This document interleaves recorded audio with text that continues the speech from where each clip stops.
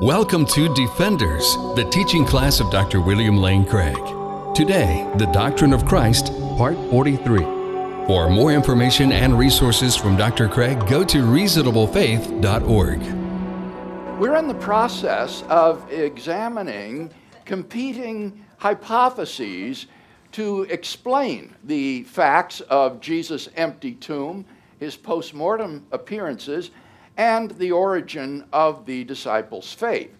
Up to this point, all of the hypotheses that we've examined are defunct hypotheses. That is to say, they are not defended by modern scholars. But today we come to an alternative hypothesis to the resurrection hypothesis, which is currently defended by some scholars, and that is the myth or legend hypothesis. You'll remember that David Strauss effectively buried the old conspiracy hypothesis and the apparent death hypothesis in his book on the life of Jesus in 1835. Strauss correctly saw that neither the conspiracy theory of Reimarus nor the apparent death theory of Heinrich Paulus was a plausible explanation of the facts of the case. And therefore, Strauss sought a third alternative in the mythological explanation. According to this theory, the miraculous events of the Gospels never happened. Rather, the Gospel accounts of them are the result of a long process of the accumulation of legend and religious imagination. This is what Strauss wrote. In the view of the church, Jesus was miraculously revived. According to the deistic view of Reimarus, his corpse was stolen by the disciples. In the rationalistic view, he only appeared to be dead and revived. According to our view, the imagination of his followers, aroused in their deepest spirit, presented their master revived, for they could not possibly think of him as dead. What for a long time was valid as an external fact, first miraculous, then deceptive, finally simply natural, is hereby reduced completely to the state of the mind and made into an internal event. Strauss thus denied that there was any external fact to be explained. The gospel accounts of the resurrection of Jesus were unreliable legends which have been overlaid by myth. So Strauss's hypothesis is, in effect, a denial of the fact of the empty tomb. It is an appeal to the hallucination hypothesis to explain the postmortem appearances. And finally, it's an appeal to myth and legend in order to explain the origin of the disciples' belief in Jesus' resurrection.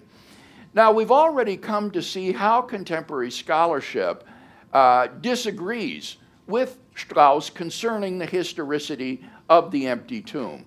The empty tomb is today widely recognized as a fact belonging to the historical Jesus. We'll say something later about the hallucination hypothesis as an explanation of the postmortem appearances. So let's hold off on that until we come to that hypothesis. For now, what I'd like to focus on is Strauss's attempt to explain the origin of the disciples' belief in Jesus' resurrection.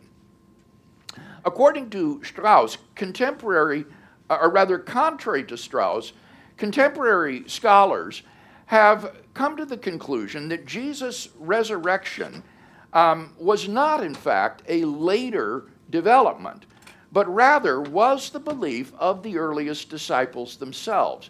The belief that Jesus was risen from the dead is the primitive belief of the earliest Christian disciples, not a later product of religious imagination or legend. You'll remember the conclusion by R.H. Fuller that I quoted a couple of lessons ago, when he says that even the most skeptical critic has to posit some mysterious X to get the movement going.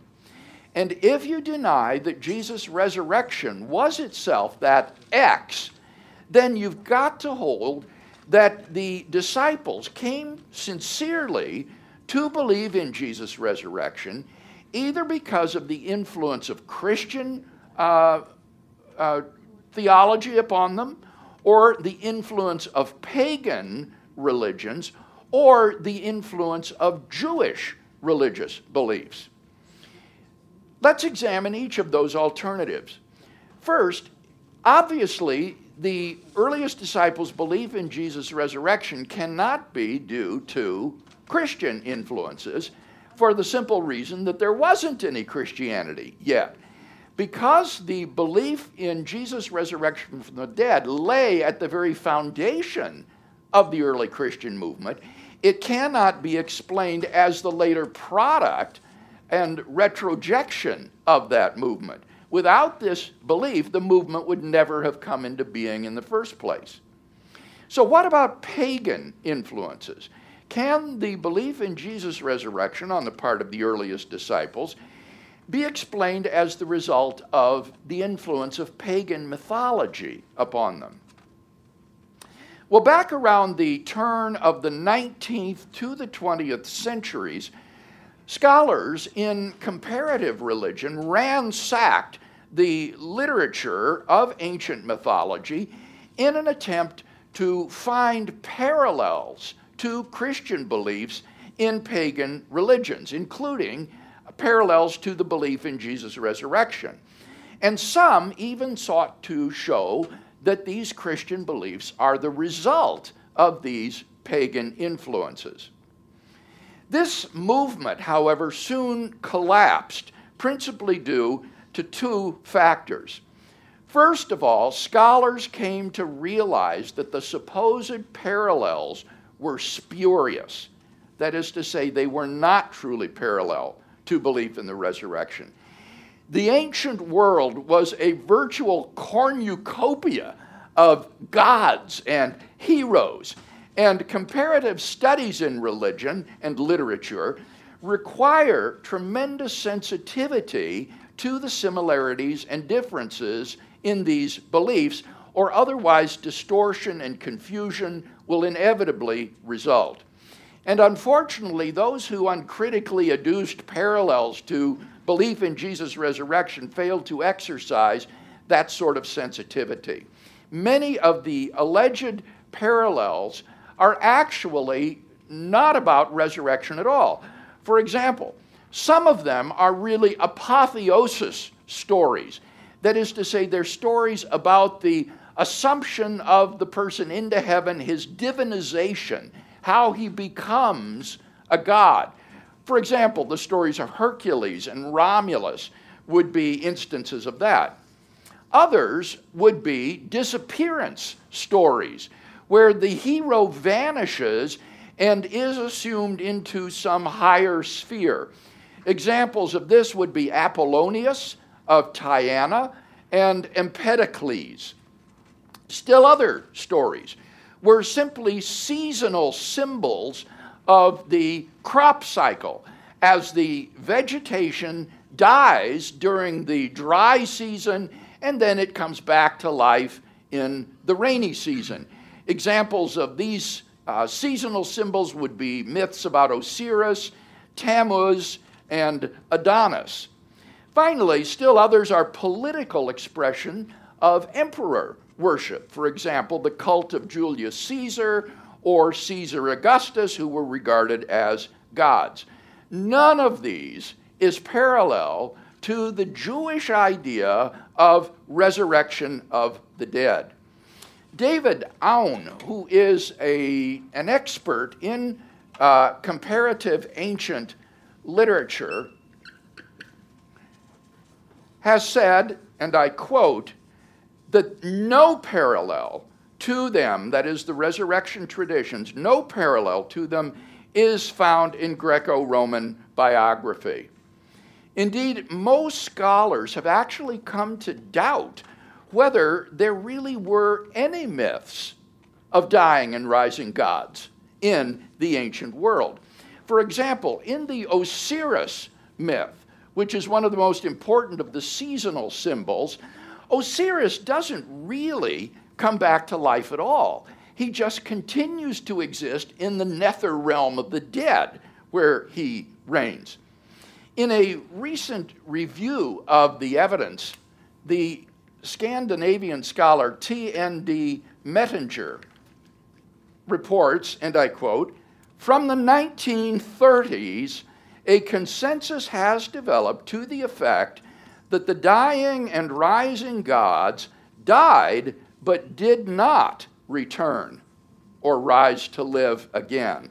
Those who still think differently are looked upon as residual members of an almost extinct species," end quote.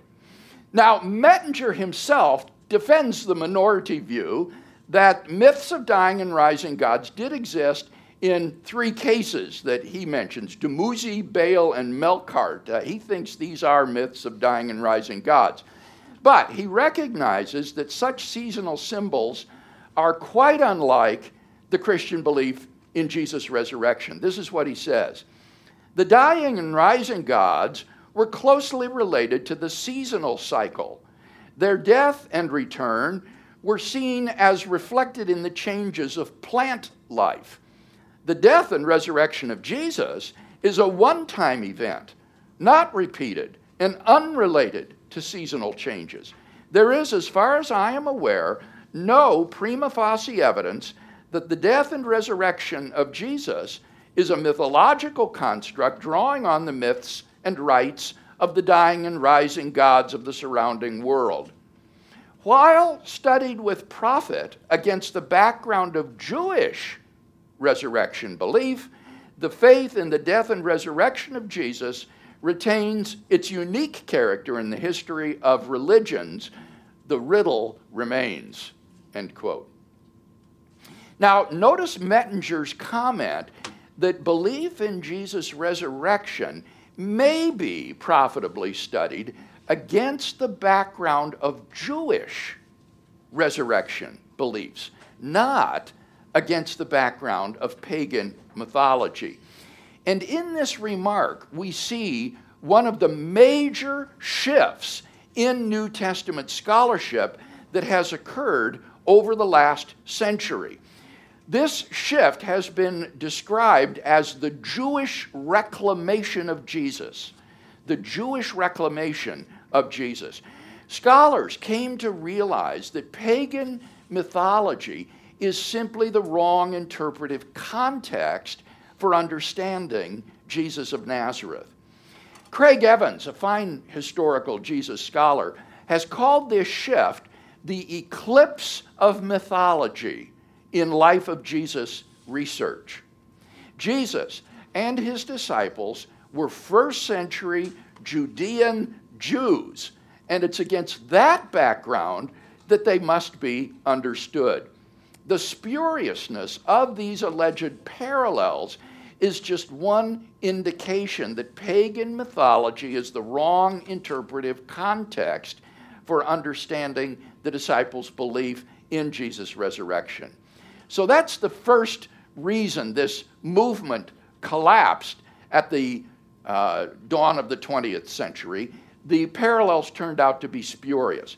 Secondly, there is no causal connection between the pagan myths and the origin of the disciples' belief in Jesus' resurrection. In any case, there's no causal connection between the two.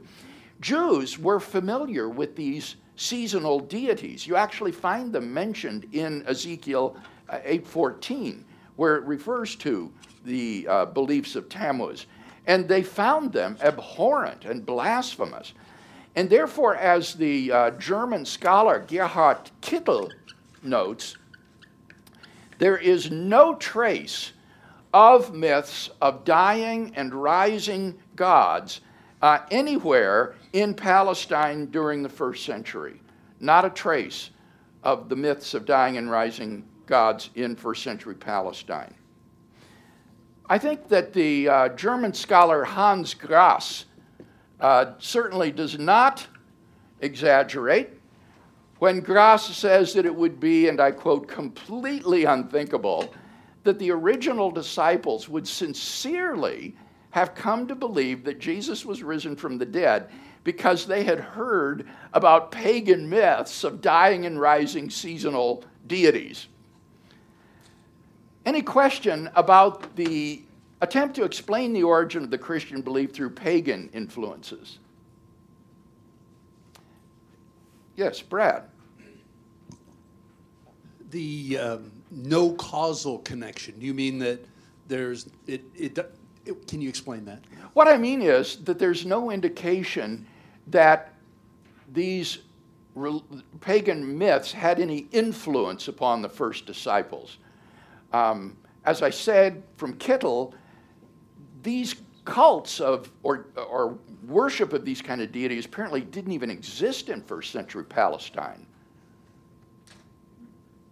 So there was no influence, even if these myths did exist, which apparently they didn't.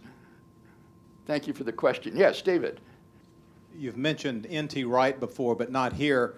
He set out to do a rather exhaustive listing of all these ancient myths and pagan gods in his book on the resurrection. Is that relevant here?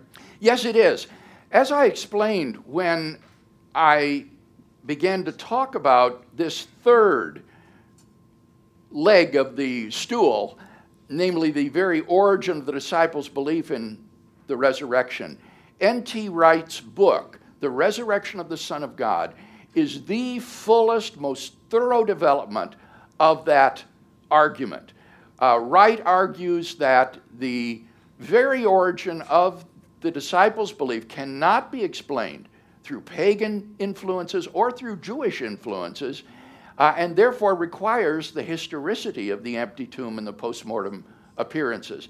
And his book, if you're interested, is a treasure trove of citations of the relevant literature. He doesn't just give the footnotes to it, he actually gives the citations. So it's like a library of ancient sources concerning the resurrection in pagan and Jewish thought, and so it's very, very helpful for anyone who wants to look at the original sources and see what they say. I'll say something more about Wright in a moment. Yes, Garrett. So something that I'm kind of interested in is how, you said that the idea of this comparative religions with these pagan gods sort of ended around the beginning of the early 20th century. Yes.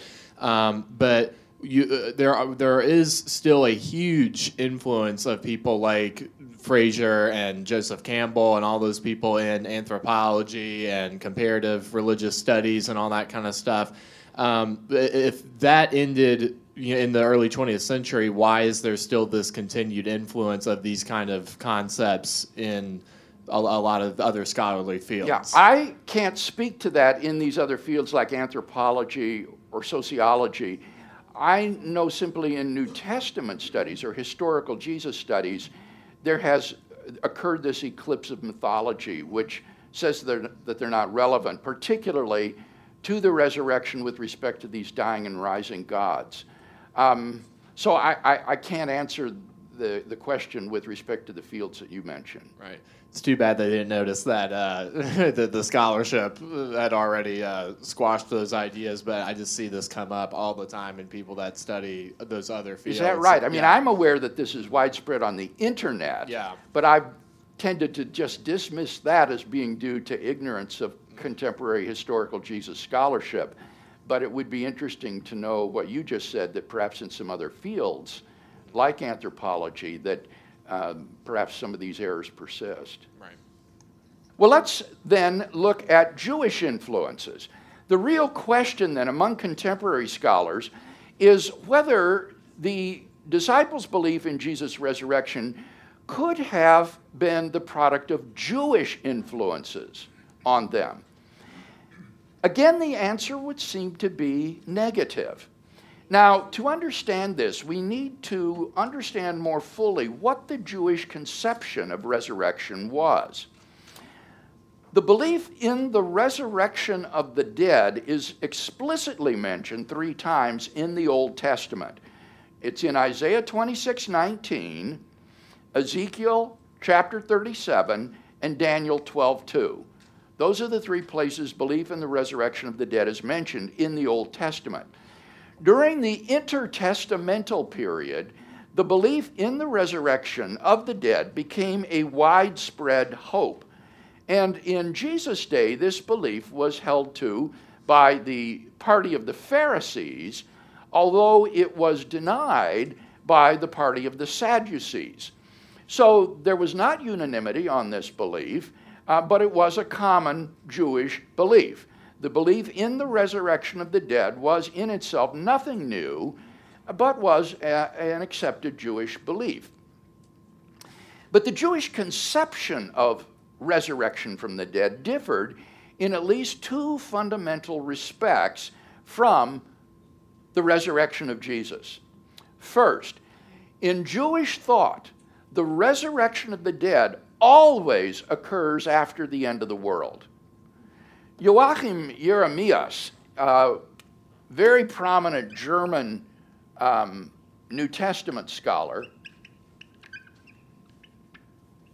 has written the following. Ancient Judaism did not know of an anticipated resurrection as an event of history. Nowhere does one find in the literature anything comparable to the resurrection of Jesus. Certainly, resurrections of the dead were known, but these always concerned resuscitations, the return to the earthly life. In no place in the late Judaic literature does it concern a resurrection to glory as an event of history. For a Jew, the resurrection always occurred after the end of human history. He had no conception of a resurrection that would take place within history. It's interesting that we find this typical Jewish attitude in the Gospels themselves. For example, John 11, 23 to 24. John 11, 23 to 24. Here, Jesus is about to raise Lazarus from the dead. And he tells his sister Martha, "Your brother shall rise again." And what does Martha say? Martha said to him, "I know that he will rise again in the resurrection on the last day." She had no inkling of a resurrection within history. She thought that Jesus was talking about the resurrection at the end of the world. And I think it's for this same reason that the disciples had so much difficulty understanding Jesus' predictions of his own resurrection. They thought he was talking about the resurrection at the end of the world. Look, for example, at Mark 9, 9 to 11. Mark 9, 9 to 11. I'll read it to you. And as they were coming down from the mountain, he gave them orders not to relate to anyone what they had seen until the Son of Man should rise from the dead. And they seized upon that statement, discussing with one another what rising from the dead might mean. And they began questioning him, saying, "Why is it that the scribes say that Elijah must come first?" Now, here Jesus predicts his resurrection. And what did the disciples ask? Why do the scribes say that Elijah must come first? In first century Judaism, it was widely believed that the prophet Elijah would come again before the great and terrible day of the Lord, the day of judgment, when the dead would be raised and judged. So the disciples couldn't understand the idea of a resurrection occurring within human history prior to the end of the world. And so Jesus' predictions only confused them. So, given the Jewish conception of the resurrection of the dead, after Jesus' crucifixion, the disciples would not have come to believe that he was already risen from the dead. Rather, they would have looked forward to the resurrection at the end of history, and probably in keeping with Jewish custom, preserved his tomb as a shrine where his bones could rest until the resurrection at the final day. Second point, in Jewish thought, the resurrection of the dead was always the resurrection of all the people, or of all the righteous dead. They had no conception of the resurrection of an isolated individual apart from the people. Again, the German scholar Ulrich Wilckens makes this point. Wilckens says, "Nowhere do the Jewish texts speak of the resurrection of an individual which already occurs before the resurrection of the righteous in the end time, and is differentiated and separate from it. Nowhere does the participation of the righteous in the salvation at the end time depend on their belonging to the Messiah who was raised in advance as, quote, the first of those raised by God," end quote. That from 1 Corinthians 15:20. Wilckens' observation that no connection existed between an individual believer's resurrection and the prior resurrection of the Messiah is an understatement. There existed no belief in the Messiah's resurrection at all. That's why we find no examples of other messianic movements at that time comparable to Christianity's belief in Jesus' resurrection. And this is a point that N.T. Wright has been insistent upon. Wright says, all the followers of those first century messianic movements were fanatically committed to the cause. But in no case, right across the century before Jesus and the century after him, do we hear of any Jewish group saying that their executed leader had been raised from the dead and he really was the Messiah after all, end quote. Wright invites us to suppose that the disciples were convinced on other grounds that Jesus was the Messiah. Say he had made claims to this effect, and so they were convinced he was the Messiah.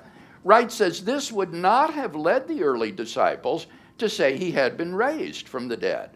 A change in the meaning of Messiah, yes, since nobody in the first century supposed the Messiah would die at the hands of pagans, but not an assertion of his resurrection. No Second Temple Jewish texts speak of the Messiah being raised from the dead. Nobody would have thought of saying, I believe that so-and-so really was the Messiah, therefore he must have been raised from the dead, end quote.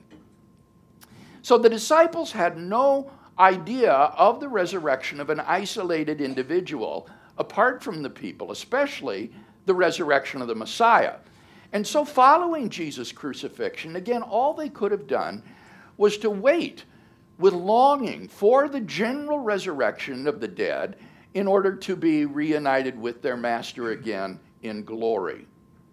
So, for these two reasons, we can't explain plausibly the origin of the disciples' belief in Jesus' resurrection as a result of Jewish influences.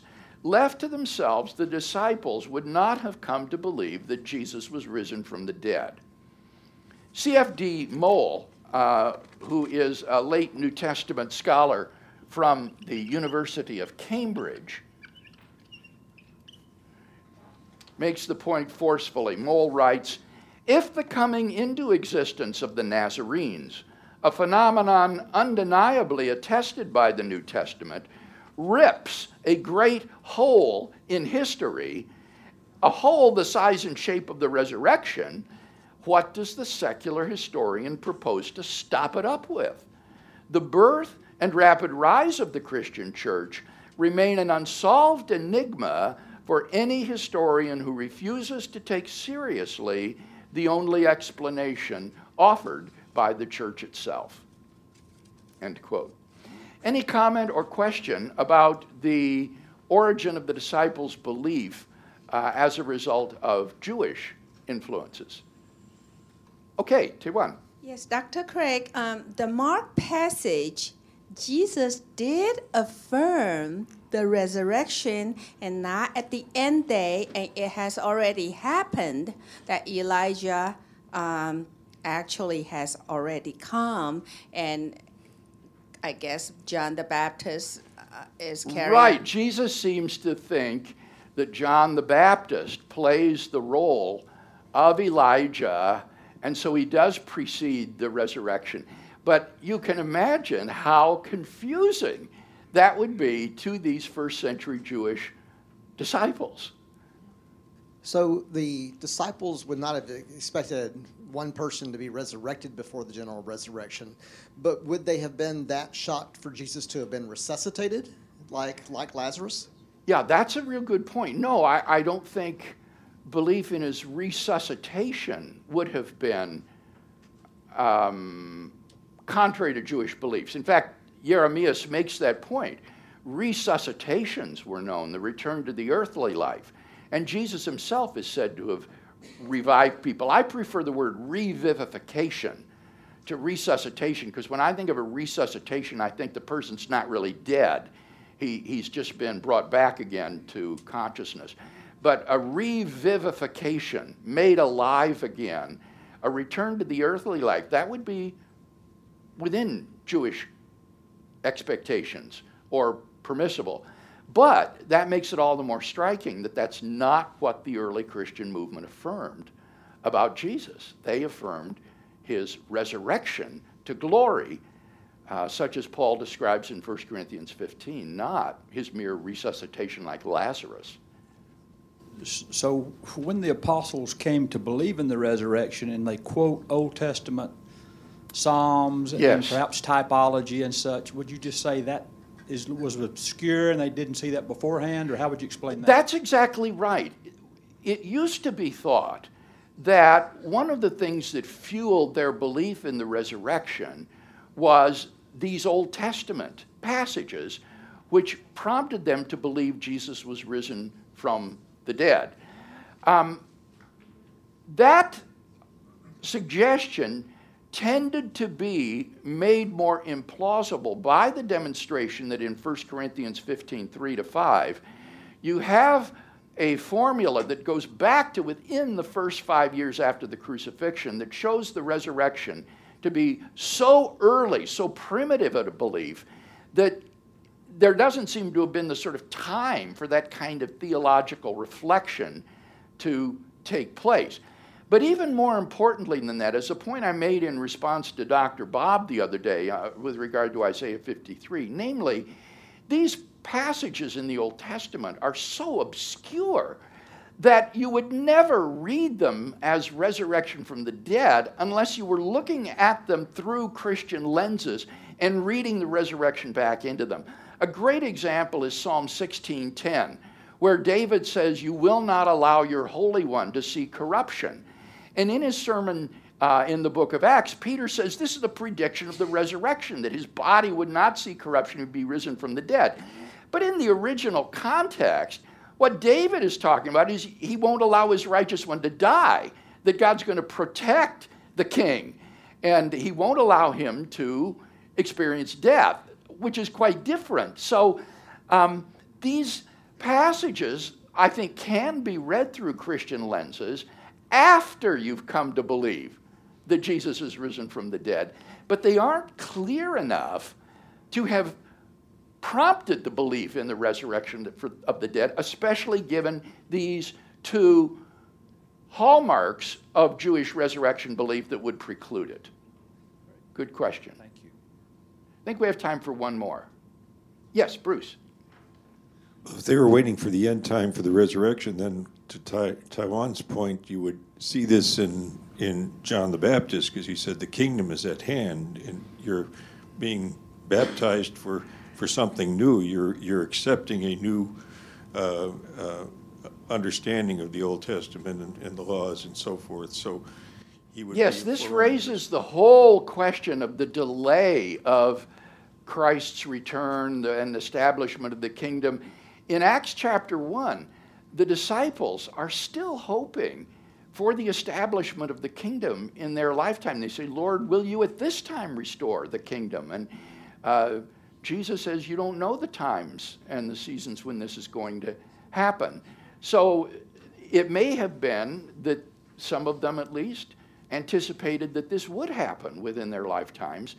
But remember, that had to happen, the end of the world had to come about first, and then the dead would be raised. So you can just imagine putting yourself back into the shoes of these first century Jewish believers, how confusing this all would have been because of the changes it involved in Jewish eschatological expectations. All right, up to this point, what I've assumed is that the disciples were just sort of left on their own following the crucifixion. And I've argued that neither as a result of Christian, pagan, or Jewish influences would they have come to sincerely believe God had raised Jesus from the dead. But suppose they weren't just left on their own. Suppose somehow they discovered that the tomb was empty. We don't know how. We'll just say somehow the tomb was empty. And that caused them to hallucinate visions of Jesus. Would that have led them then to proclaim God has raised him from the dead? That will be the question we'll take up next Sunday when we meet again. Let's close with a word of prayer. Father, thank you for the glorious theme that we've been able to talk about today, and for the hope of the resurrection of the dead that we share. We thank you for ratifying and confirming this hope so palpably in the resurrection of Jesus. And we pray that this would give us confidence and inspire us to bold and faithful witness throughout this coming week. In his name we pray, amen. The copyright for the preceding material is held by Dr. William Lane Craig. For more, go to reasonablefaith.org.